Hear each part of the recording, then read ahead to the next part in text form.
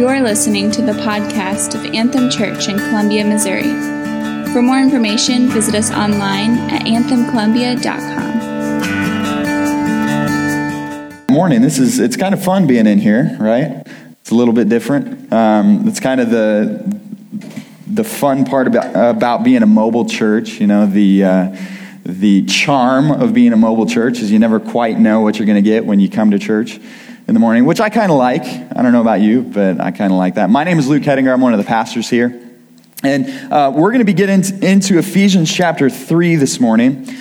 So if you have your Bibles, go ahead and turn there. And if you don't have a Bible, again, we're a pretty young, new church. And there's a lot of people that are coming in from all different walks of life, all different places. And if you don't have a Bible, we want to get a Bible into your hands. So we've got Bibles out at what we call Info Central, that place, the table with the banners out front. So if you don't have a Bible, we would love for you to grab one of those. The paperback ones are free. The other ones, we just, it's kind of at cost. So just grab one of those. But for us this week, we're going to go into Ephesians 3 in just a second. But this week, we were in the hospital for most of the week, and just want to say thank you for those of you who were praying for us, and for a lot of you who are like, yeah, I didn't know that at all, and that's fine.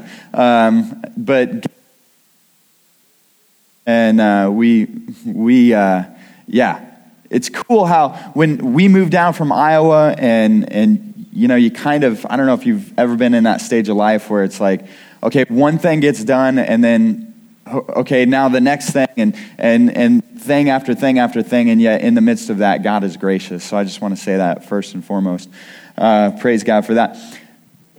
It's interesting too, as we continue to do church, and as we continue to figure out what Anthem Church is going to look like, and pastoring and shepherding people, and the campus ministry. If you caught what Stan said, a lot of you know about Salt Company already, which is the campus ministry of Anthem Church. As we continue to figure it out, it's fun to me to keep thinking, okay, we're 6 weeks in, we're 7, 8, 9. I'm not sure where we're at right now, but it's just crazy how time just keeps going really quickly. You guys are like in the middle of, those of you who are in school, you're in the middle of the semester, and things are ramping up. We're getting close to Thanksgiving, and I'm excited to see. I grew up in Kirksville, Missouri, but I haven't been in Missouri for a while, and I'm excited to see what winter looks like here, because we come from Iowa, which is just the frozen tundra, like wasteland of the United States. I'm sure there are worse places, but yeah, I'm excited to see what Missouri looks like. Part of it too, I'm excited for like Christmas.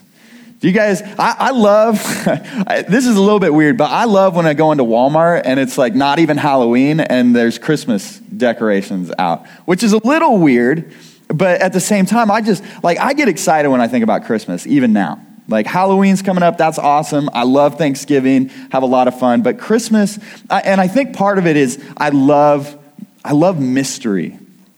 Do you guys, Christmas, leading up to Christmas, like the night, I'm still very much a child in a lot of ways. But the night before Christmas, I'm just like, like the kids, I'm telling the kids, you guys got to go to sleep. You got to go to sleep. And they're like, but we can't sleep. And I'm like, I know, I can't either, right? Because tomorrow's Christmas. And I love, I get so just traditions. And one year I almost freaked out because we had moved and we packed a lot of our Christmas stuff, and I couldn't find the manger that my grandpa had built, the manger thing. And I was freaking out. My wife, it's going to be okay. Christmas will still come. It's like, no, it's not the same, but I love mystery. I get up Christmas morning at 4 a.m. because I can't sleep anymore. And then I go and I get into my stocking. Yes, I'm into my stocking, and it's like, oh, what did Santa bring me? And then I'll wait for the kids, and it's 6 o'clock rolls around. I'm like, guys, it's Christmas. Why are you still sleeping? Come on. And I'll get them out. But I love, even for my birthday, I love, gifts are kind of one of the ways I receive love, which I never thought I did, but it's definitely that way. And for my birthday, I'll be, Albertine will be like, I got you your birthday present. Do you want to know what it is? Yes, I want to know. No, I don't. Yes, I do. No, I don't. Wait till my birthday, but give it to me now. And so she's terrible at keeping secrets. So lots of times, I get it before. But that idea of mystery See, it's that idea of mystery too. It's all throughout the book of Ephesians. This letter that we've been going through, that Paul is writing to this church in this place called Ephesus, to these people who God has done so many incredible things. This idea of mystery shows up over and over and over through this letter.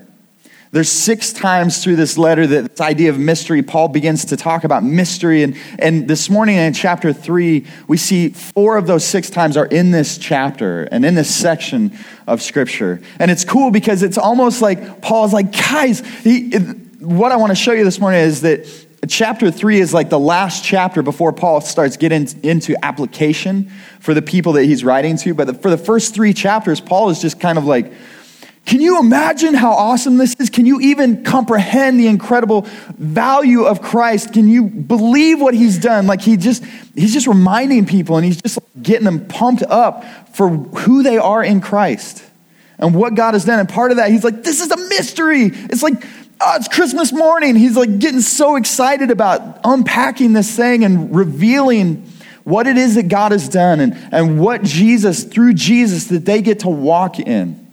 And this morning, Paul begins to pray for the church in Ephesus. That's if you look in verse 1 of chapter 3, he says, "For this reason, I, Paul, a prisoner for Christ Jesus, on behalf of you Gentiles, assuming that you have heard." Okay, so then, like right after that, as he says, "on behalf of you Gentiles," his train of thought jumps the rails. All right, and if you go down to verse 14, he says, "For this reason, I bow my knee before the Father." So do you see that? Verse 1, "For this reason, I, Paul, a prisoner of Christ." Verse 14, "For this reason, I..." See, verses 2 through 13 are kind of this rabbit trail in the middle of this beautiful prayer that Paul has for the church of Ephesians. It's almost like as he's writing this out, he starts to say, "For this reason." And for this reason, if you were here last week, Stan talked about God unifying the body of Christ. God bringing people who were afar off, who were a long ways away, who didn't even know there were hope in the world. People considered Gentiles, people who didn't have the law. They didn't know like right or wrong, and they were just lost in sin and darkness and hopelessness. And he said, guys, God brought you near. And he says, "For this reason," and he talks about how now there's no Gentile or Jews. We're just in one body in the temple of God where we get to worship God together. And he says, "For this reason, because of this unity, because of what God has done, I'm going to pray this prayer." And in the middle of it, he says, "For you Gentiles." And then it's almost like he's just getting so excited because of this mystery that he gets to unpack for them that he's like, "Oh, I got to just stop here and just do this." And there's 3 things that I want to talk about that I believe that Paul unpacks when he's talking about this mystery in this section, in this rabbit trail. And then we're going to kind of land the plane in the prayer. The first thing is he talks about what the mystery actually is. He just lays it out, and he's like, it's like, again, Christmas morning. Oh, you guys, here it is, right? And he just unpacks, and he's like, boom, there's your mystery, there's your present. So he unpacks what it is. He unpacks how much it's worth, like the worth of the mystery that he's talking about. And the last thing is he talks about how God plans to unveil the mystery to the whole world. So he talks about what it is, he talks about how much it's worth, and he talks about what God's plan is to reveal it to everyone. All right, so that's what we're going to talk about this morning. So the first thing that we see, again, this is a prayer starting in verse 1. We're going to talk about what the mystery actually is. Verse 1, "For this reason," again, for this reason, for the unity, for what God has done, for what Jesus has done in bringing people to himself. "For this reason, I, Paul, prisoner for Christ Jesus, on behalf of you Gentiles." Verse 2, "Assuming that you have heard of the stewardship of God's grace that was given to me for you, how the mystery was made known to me by revelation, as I have written briefly." Okay, stop there. As he's unpacking this mystery, he kind of sets the stage for it.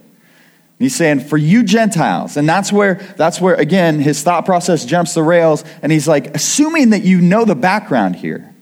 Yeah, I want to unpack the mystery for you, but I want to set the stage. He's saying, assuming that you know what happened to me on your behalf. Acts chapter 9, if you were to go there, you read about Paul's conversion. How he used to be called Saul. And as Saul, he was this religious ruler and leader of the people. And he was on his way to this place called Damascus because he was going to persecute this new form of religion called the Way. And it wasn't Christianity back then. That was before this. Then it was called the Way, and it was seen as this like cult, and it was gaining ground and momentum, and it was following this guy who had just been crucified. And so Paul's like, I'm going to stop this. And so he's been throwing people in prison. He's been like tormenting churches. And as he's on his way to Damascus, as he's on his way with a letter from the Sanhedrin, from all these other religious rulers, God shows up, Jesus shows up in a blinding light, knocks him off of his horse, and he's like, why are you doing this to me? And just immediately, Saul at the time, he's like, who are you, Lord? Like he's like, okay, you're God. And that's when Jesus is like, what's up? I'm Jesus. That's who I am, right? You're going to follow me now. You're going to stop this nonsense. You're going to follow me. And Paul's like, yep, that sounds good to me. He gets blinded and he goes into the town. People are leading him around because he's blind. He's blind for a couple days. And then God goes to a guy named Ananias, who is a prophet. And he tells Ananias, he says, hey, go to the end of this street, Straight Street, and you're going to find a guy named Saul. And Saul has been blinded, but I have a plan for him. And so I want you to go pray for him that he would receive his sight. And Ananias is like, God, I don't know if you know this or not, but he's a terrorist. Like, he's killed people before. Like, I know people in churches that he has put in prison, and you want me to go to him as a member of the Way. You want me to go to this terrorist and pray for his eyes to be restored. How about we just pray for him to die? Like, that would be more in keeping with what I would like. And God's like, no, I have a plan for him. He's going to go preach to the Gentiles. He's going to suffer. He's going to go through all these different things. You see, what Paul is talking about here is he's saying, assuming that you've heard all this, assuming that you've heard that for your sake, God knocked me off of my horse. For your sake, God blinded me. For your sake, I've been beaten and I've been stoned and I've been shipwrecked and I've all of these different things. He's saying, but it's for your sake, for the sake of this mystery. That's how badly God wants us to experience himself. See, this mystery, Paul's saying, all right, setting the stage for it. I don't know if you've heard all this, but this is how badly God desires to be with his people. He goes on from there and he says in verse 3, how the mystery was made known to me by revelation. Again, on that road, Jesus reveals himself as I have written briefly. Verse 4, when you read this, you can perceive my insight into the mystery of Christ. Again, he's going back and this is a little bit review. And he's saying, all right, remember what I've written to you already. Go back and read that. Pause here, right? Pause here and go back. In chapter 2 of Ephesians, Paul says things like, in 2, starting in verse 12, remember that you were at that time separated from Christ, alienated from the commonwealth of Israel, and strangers to the covenants of promise, having no hope and without God in the world. You who were far off have now been brought near. He's saying, when you read the things that I've already written, like pause here, go back, remember. You kind of get a taste and insight of what this mystery is, of what's happening. That where there was no hope, there is now hope. Where there was no life, there is now life. That God desires relationship with lost and broken people. That God desires to bring you who were far off near to himself. And that's what has been done. And he says, go back, read it, remind yourselves, because we need to be reminded way more often than we need to be taught, right? I mean, how many of us, it's like, okay, I know the truth. I know all that. But in reality, it's like, okay, but is it a reality in your life today, in this moment? We need to be reminded. And Paul's saying, remember what's happened. Remember what God has done for you. And for some of you, you're thinking, I'm not in that place. And Paul's saying, oh, this is for you too. That you would be brought near. He goes from there and In verse 5, which was not made known to the sons of men in other generations, as it has now been revealed to his holy apostles and prophets by the Spirit. We're going to come back to that verse. Verse 6, this is where he's like, all right, here it is, right? He's getting excited. Verse 6, this mystery is that the Gentiles, all right, Gentiles, remember, Gentiles, people who were far off from God, people who didn't have the law, people who were separated from God, people who didn't know there was hope in the world, people who were lost in just crazy sin and crazy, all these witchcraft and prostitution and sorcery, all these different things. He says, you Gentiles are fellow heirs, members of the same body, and partakers of the promise in Christ Jesus through the gospel. There it is, right? There's the mystery. This is it. He says that he kind of describes it in three different ways. He says, first of all, you are fellow heirs. Hey, fellow heirs. Do I need to change microphones? No? Okay, sounds good. All right, you are fellow heirs, right? He's kind of going back to Genesis 12. If you think back to Genesis 12, this is where Abraham is called out. And at the time, his name was Abram. And he was called out from the land of Ur, right? And God goes to Abram at the time, and he says, okay, I'm going to make you a people. I'm going to make you a nation. I'm going to bless you. I'm going to make my name great among you. I'm going to do all these things through you so that you will be a blessing to the nations. Right? He says, Abraham, I want to be your God, and you're going to be my people. And so he makes a covenant, and that's kind of the crux of the covenant. He says, I want to be among my people. So you're going to be my people, and I will be your God, and I will fight for you, and I will stand for you, and we will have relationship together. And why is that important? Why is what God told Abraham so many years ago, why is that important? The reason it's important is in Galatians chapter 3, verse 29, Paul says this, and if you are Christ's, if you are in Christ, if you have put your hope in Christ, if you are saved by Christ, if you are Christ, then you are Abraham's offspring, heirs according to promise. What he's saying here is he's saying the mystery is this, that Gentiles, people who are far off, they've been brought close, and they enter into this promise that was given to Abraham that God will be our God, and God wants to be with his people. And no matter what you've done, no matter where you are, no matter the labels that you have placed on you, God is saying, I want to be your God. I want you to be in relationship with me. And that's the first thing Paul's like, oh, that's a mystery. How does that even happen? Like, it's ridiculous, right? He goes on from there and he's saying, not only are we heirs, but he says members of the same body. Okay, now this kind of goes back to the previous chapter 2. In chapter 2, Paul talks about how Jesus was our peace. Through his body, we have been brought from no longer are we labeled Gentile, no longer are we labeled Jew, no longer do we have these labels placed on us, what we were born into, or maybe what you've done in your past, and people put stamps on you and people put labels on you. It reminds me of the story, Max Lucado, You Are Special. Anybody read that book in here? Oh, come on. All right, 2 people? That's ridiculous. 3, 4. All right, if you haven't read it, you need to go out and buy it. It's a children's book. It is amazing. All right, but in this book, there's all these little wooden people that are walking around, and what they do all day, every day, is they put stars or dots, these stickers, on each other. If they're impressed or if they're impressive, then they put a star on somebody next to them.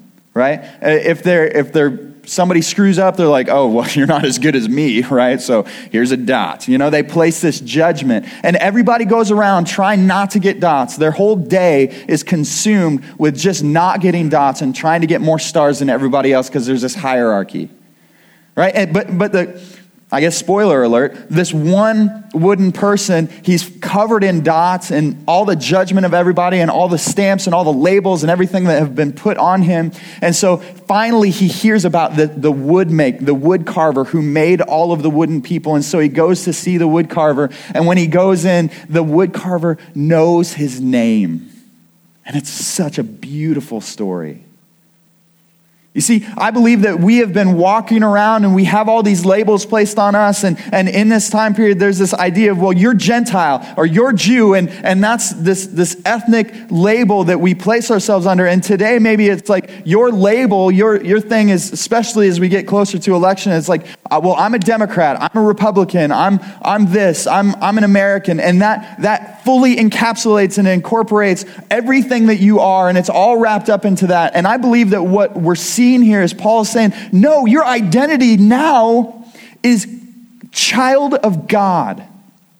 All those labels, all those stars or dots, they don't matter now. And that's the mystery, is that we get to be brought in no matter what labels people have placed on you.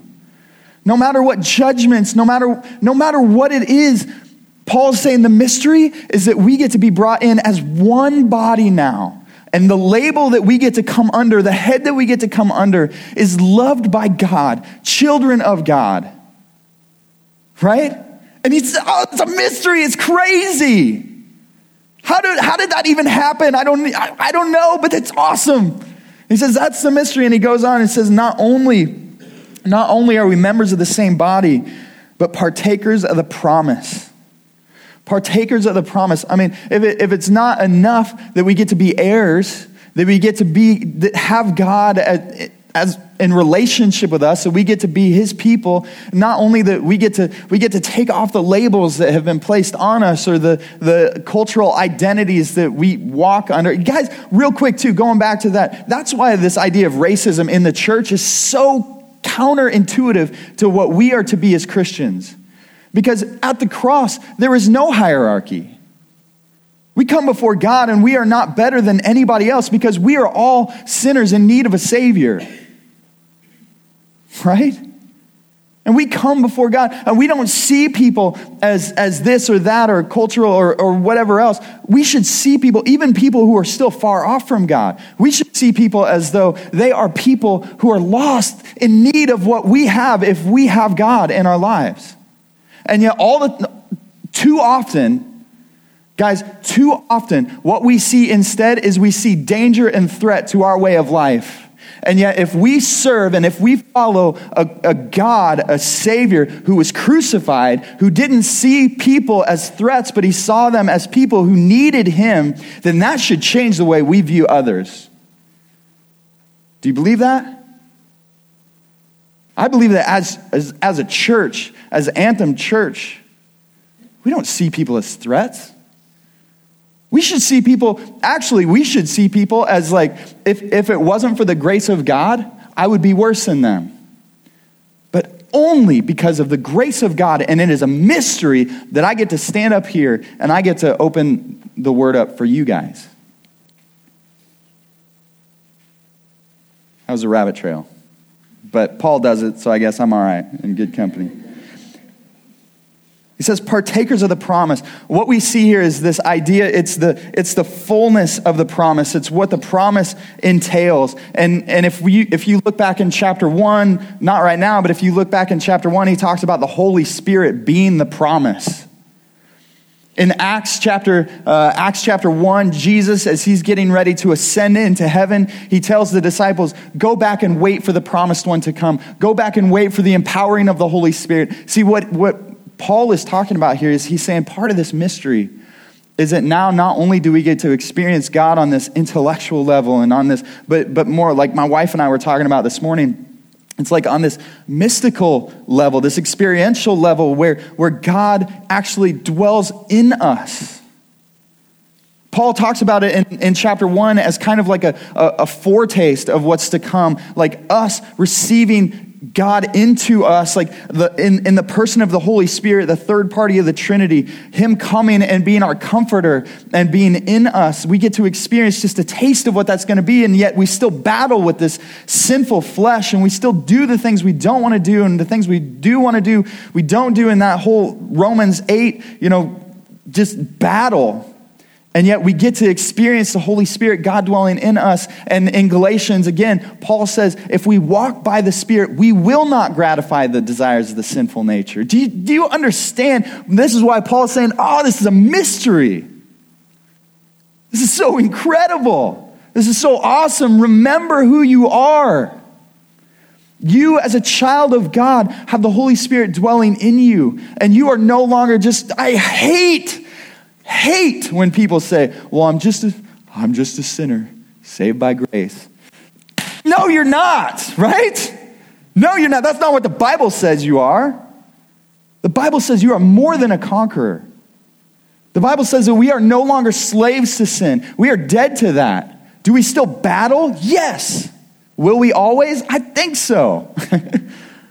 Right? But the incredible thing about that is that God says, I want to dwell in you, and I'm going to give you the power. I'm going to give you everything you need. Just walk with me and step with me. Just rely on me. Guys, that's what, if you come in here this morning, and I don't know where you're at spiritually, I don't know what you have experienced before this. We see this mystery is for you.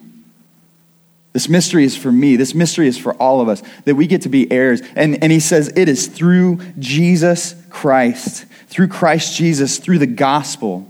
The gospel is that it wasn't because of anything you did. You didn't do anything to save yourself, but it was because of the love of which God loved us that he saved us through grace. He goes back in verse 5, if you read verse 5, he says, which this mystery of Christ, which was not made known to the sons of men in other generations, as it has now been revealed to his holy apostles and the prophets by the Spirit. He's talking about, he's like, it's all throughout Scripture too. If you look through different places in Scripture, it's like there's just glimpses of it all throughout the Old Testament. He's saying it's Jesus is the missing piece that people who kind of had a foreshadowing, they didn't know it was going to come about in this way. And now as we know, it's revealed that Jesus is the one, we can go back in Scripture and we can see, and it's like, oh, there's a foreshadowing. It reminds me of when I was a kid, my older sister had this Miss Piggy puppet. And it was like this big, like one of those foam, like freaky glass eyes. Like this is the stuff of horror movies. I mean, I was terrified of this thing. And the crazy part about it was it seemed like wherever I went, that Miss Piggy puppet would just show up. I'm not kidding. I mean, it would just show, like if I was walking into the family room, it would be sitting on the couch. And, I'd walk in and it's like, look, like one of those things. And one day I was like, I am sick and tired of this Miss Piggy puppet ruining my life, right? So I rushed in. It was in the living room. I rushed in. I grabbed it, and like worked up all my courage, all my just like strength and tenacity I don't know how old I was, probably 7 or so. And I ran in, grabbed the Miss Piggy puppet, and I ran into the bathroom. And I opened up the cabinet there, I opened up the cabinet, I threw the Miss Piggy puppet, and then I shut it, and I was like, praise God, like the terror, the reign of the Miss Piggy puppet is over. But then I couldn't use that bathroom anymore, but that's, whatever. Well, I find out, like, just a couple years ago, I found out that my dad had been moving that Miss Piggy puppet around to torment me. Yeah, isn't that messed up? I mean, I do the same thing to my kids, but it's interesting because when he told me that, and I don't remember how we got onto the subject, but when he told me that, and he's laughing, and he's a big guy, and he's like, and I'm just like sitting and just my whole worldview is crumbling. It's like I look back at some of the things. It's like, oh, that makes more sense now. The pieces start to come into play. And what Paul is saying here is he's saying, look, you look at Adam and Eve. You look at right when they eat the fruit and God is putting curses on them. But then he says, but there will be enmity. He's talking to Eve and he says, I'm going to put enmity between your offspring and the serpent, and you're going to bite his heel and he's going to crush your head. Right from the beginning, he's saying, somehow I'm going to bring my people back to me. If you look at the story of David and Goliath, I mean, we can read it as if we just put our trust and hope in Jesus and God, we can slay the giants in our life. Is that true? That's an actual question. Is that true? If we put our hope in Jesus, can we slay the giants in our life? Yes. That is not necessarily what that story is about, though. It is a foreshadowing that Jesus has already slayed the giants in our life. See, we're not the David in that story. We're the Israelites on the hill cowering before this impossible giant of a problem, of a situation, which is sin and death itself. And you see, when we read that in the lens of Jesus and the gospel, we see that Jesus is David. And Jesus has killed that giant for us already, and we get to walk out in victory. Isn't that amazing? When you read stories like Abraham and Isaac, and Abraham's going to sacrifice his son on this mountain, right? And yet God's like, no, don't touch him. Now I know that, your heart is for me. And he sees a ram over in the bush. When we read that through the lens of the gospel of Jesus, we see that, there has been a substitutionary sacrifice on our part. We read that and it's like, how is God going to do this? You read through the whole narrative of the Old Testament and it points towards this idea of God's going to redeem us, his people. And then Paul says here, the mystery is, it's Jesus. It's the gospel. He says, guys, enter into that. Some of us, we just need to be reminded of it. Some of us here need to enter into it. And not only does he talk about what it is, but he talks about what it's worth, right? In verse 7, of this gospel, I was made a minister according to the gift of God's grace, which was given me by the working of his power.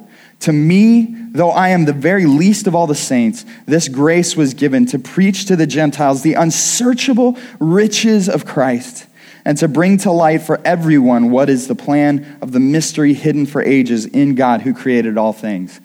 Do you catch Paul's attitude and his language here? He's saying this mystery that's been given to me to give to others, to give to those who are still far off. He said, this is grace. I don't deserve this. I don't deserve to be a part of this. He says, this is a gift of God's grace that I get to be a part of it. Do you realize? Well, let's read verse 1 again. For this reason, I, Paul, a prisoner for Christ Jesus, on behalf of you Gentiles. See, he's not saying prisoner like, God's locked up my heart for him. Like, it's not a figurative thing. He's saying, I'm actually in prison, right? It's like, I actually have chains on my arms right now. As I tell this, as I write this letter to you, then in verse 13, he says, so I ask you not to lose heart over what I am suffering for you, which is your glory. Paul is actually in prison. And in prison, as his freedoms are being restricted, as he's getting ready to die for this message that he has preached, he's saying, guys, this is awesome, right? This is a mystery. And part of that mystery is that I get to be a part of it. I don't even understand it because I'm the least of all these. That's the worth of this. He says it's the unsearchable riches of Christ. If you look again in Acts 20, we see how this kind of plays out. Acts 20, verse 22 through 24. This is Paul. He's bringing the leaders of the Ephesians, the church in Ephesus. He's bringing them together and he's kind of saying, hey, this is what's going to happen. And he says, and now, behold, I am going to Jerusalem, constrained by the Spirit, not knowing what will happen to me there, except that the Holy Spirit testifies to me in every city that imprisonment and afflictions await me.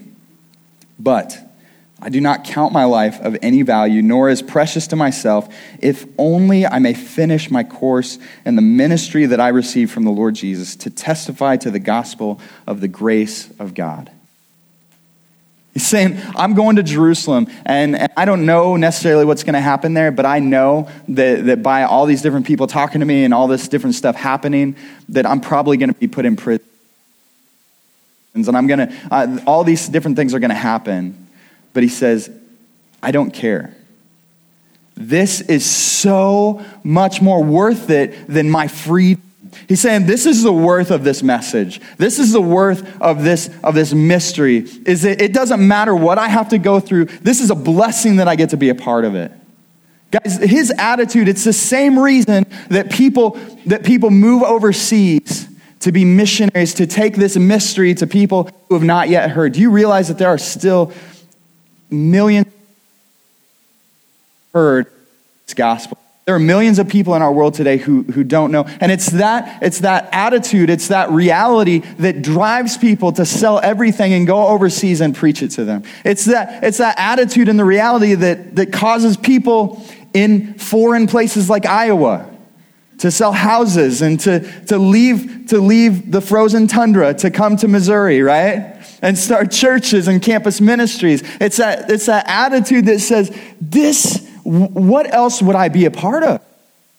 I get to be a part of unfolding this mystery to other people. It's like me on Christmas morning waking my kids up saying, come on guys, it's Christmas, and they're waking up, it's a good start to the morning, right? And he's saying, what else would I be a part of? And yet, I think the reality in there too is that sometimes it's easy to do the big gestures, right? Like when I was doing youth ministry, I asked my kids, I'm like, hey guys, how many of you would take a bullet for your mom, right? Like if someone was going to shoot your mom, how many of you would jump in front of that bullet? Of course, everybody is like, oh, I totally would do that. Like not even a hesitation. I'd totally jump in front of that bullet for my mom. And then it's like, okay, that's great. How many of you would do the dishes for your mom? Right? And then it's like, a bullet, sure, but dishes, ugh. Right? The idea of those big gestures, it's like absolutely. How many of us, it's like when it comes to selling a house, we're like, okay, yeah. But then we also see the person standing beside us in the line at the grocery store as an inconvenience if they take a little longer. Or we see people that we pass by on campus and all we see is the label that's been placed on them. See, we want to do a big gesture and we say, well, of course it's worth it. And yet in reality, our everyday lives, does it reveal the worth of the mystery that we get to be a part of? I wonder. Right? The last thing, not only does he unpack what it is, not only does he reveal the worth of it, but he also shows how God intends to unveil that mystery to everyone. Verse 9 says, and to bring to light for everyone what is the plan of the mystery hidden for ages in God who created all things, so that through the church, the manifold wisdom of God might now be made known to the rulers and authorities in the heavenly places. This was according to the eternal purpose that he has realized in Christ Jesus our Lord, in whom we have boldness and access with confidence through our faith in him. Isn't that interesting? It's like he's building up and he's talking about, this is what the mystery is. Let's unpack that. And then he's saying, this is how much it's worth, the incomparable, unsearchable riches of Christ. And he's like, guess what? Guess how God is going to reveal that to everyone. Guess how God is going to unpack that. You ready? It's like drum roll. Like drum roll, please. Right? And Paul's like, it's a church. And I wonder if some of us would be like, what? Right? Like, what an anticlimactic ending to that, right? The church. And yet what we see as Paul is talking about the church, the word for church, ecclesia, the gathering of people who are heirs, who are members of the promise, who are members of one body and all these different things, is he's saying, you guys coming together. He says that is a message to the world. When we come together as broken people who are loved by God, without labels, the only label we have is child of God, loved by God. When we come together and as we work as the church, and as we be the church, and without all these different things, when we come together, that is a message to the world about it says the manifold wisdom of God. That word manifold is like, it's a poetic word that talks about just like an incredible fabric, like a cloak that you wear that's just intricate. And every time you look at it, you see different aspects of it, and you see different colors, and maybe it's like sequenced up and bedazzled and all these different things. And it's like every time you look at it, there's something else. And it's like us coming together as the church, we show the world the incredible wisdom of God. And we get to show the world the mystery of God as the church, as the body, coming together. And I'll be the first one to say that hasn't been my experience very often. Man, I've been a part of churches where there is more backbiting than there is unity. I've been a part of churches where we have been wounded by people in the church because those labels are so affixed that the only thing they can see is the label that's on us. I've been a part of churches where outside of the church, there's all this politics going on and people are jockeying for position. And I've been a part of a church where people who are wounded and hurting come in, and yet because of their wounds, they are not welcomed in, they're actually shunned. And that's not what Paul is saying that we're supposed to be. And yet, I mean, we're all screwed up. We're all sinners. And just because, guys, I want to say sorry if that's been your experience. I want to say sorry on behalf of those different churches or whoever they were and whatever you've experienced. Sorry, right? I don't want to downplay that because there have been so many people wounded. Broken people have got the plan of God wrong. Doesn't mean the plan of God is broken. Right? It says, guys, we want you to come together because this is the way through the church. This is not only the message, and he says it's to the powers of the air. Let me read it again. He says, so that through the church the manifold wisdom of God might now be made known to the rulers and authorities in the heavenly places. He's saying not only is it going to be made known to everybody when you come together, but like the demonic forces in this world, like the evils of this world, guess what? When we come together as the church, working as the church, coming together on equal ground before God in the grace and mercy of God, what that is, it's a banner, it's a battle cry, it's a rallying cry, and what it does is it shows the evil forces of this world, and he says, God is one, and we're a part of it. Oh, right? Like, doesn't it just, it's like Braveheart. And I realize my movie references are getting outdated, but come on, right? It's like, oh, we're a part of this thing, and God is one. And yes, sin and hate and all these things are still a reality in our world today, but us coming together as the people of God, it's a proclamation to all the evil forces out there that says, I know we're still in the midst of the battle, but the war is already won. Praise God. See, and in all of this, as he unpacks the mystery, as he says, this is what it is, as he says, this is how much it's worth, don't you want to be a part of that? And as he says, okay, it's the church that's going to reveal that to everybody else, then he goes into his prayer. And that's where I want to stop this morning. Because if we are going to be that, if we're going to experience the mystery that God has for us, if we're going to be the people that come together who say, man, what else would I want to do? I want to be a part of this. Big gestures and little ones. I want it to be a reality in my everyday life. And as we come together and as we say, yes, I want to be the church. I want to be a part of it. I want to be a part of that message, that battle cry, that rallying cry. He says the only way we're going to do that is through the reality of Jesus in our lives. The grace of Jesus in our lives. So let's read the prayer. He picks it up again in verse 14. For this reason, I bow my knees before the Father, from whom every family in heaven and on earth is named, that according to the riches of his glory, he may grant you to be strengthened with power through his Spirit in your inner beings, so that Christ may dwell in your hearts through faith, that you, being rooted and grounded in love, may have strength to comprehend with all the saints what is the breadth and length and height and depth, and to know the love of Christ that surpasses knowledge, that you may be filled with all the fullness of God. Now to him who is able to do far more abundantly than all that we can ask or think, according to the power at work within us, to him be glory in the church and in Christ Jesus throughout all generations, forever and ever. Amen. Guys, Paul's prayer for us is that we would experience the mystery of God.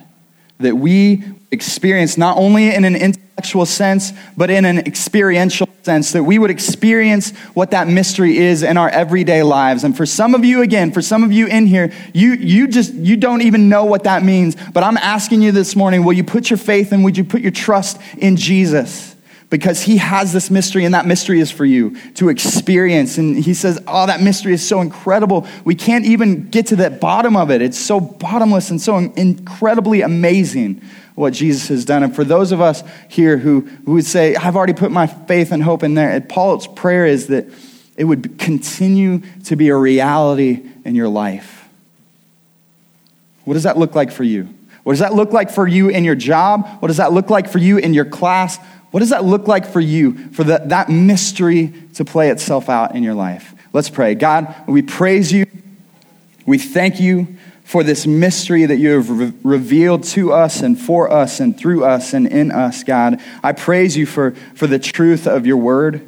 And God, I pray that you would help us as the church. I pray that you would help us as people who were once far from you, as people who were once without even knowing there's hope in the world. God, I pray that for us, that you would bring us close to you. God, that you would, for those of you who are still far from you, who are still trapped and lost in their sin and brokenness, God, I pray that the reality of that mystery, that they can be heirs, God, that they can be partakers of the promise, that they can be part of one body under you. God, I pray that reality would be a reality for them today. And God, for the rest of us, God, I pray that would be a reality every single day of our lives, that we would be a part of that rallying cry, that as Paul prayed, that we would experience the depth of your love. We praise you, God. We thank you, and it's in your name. Amen.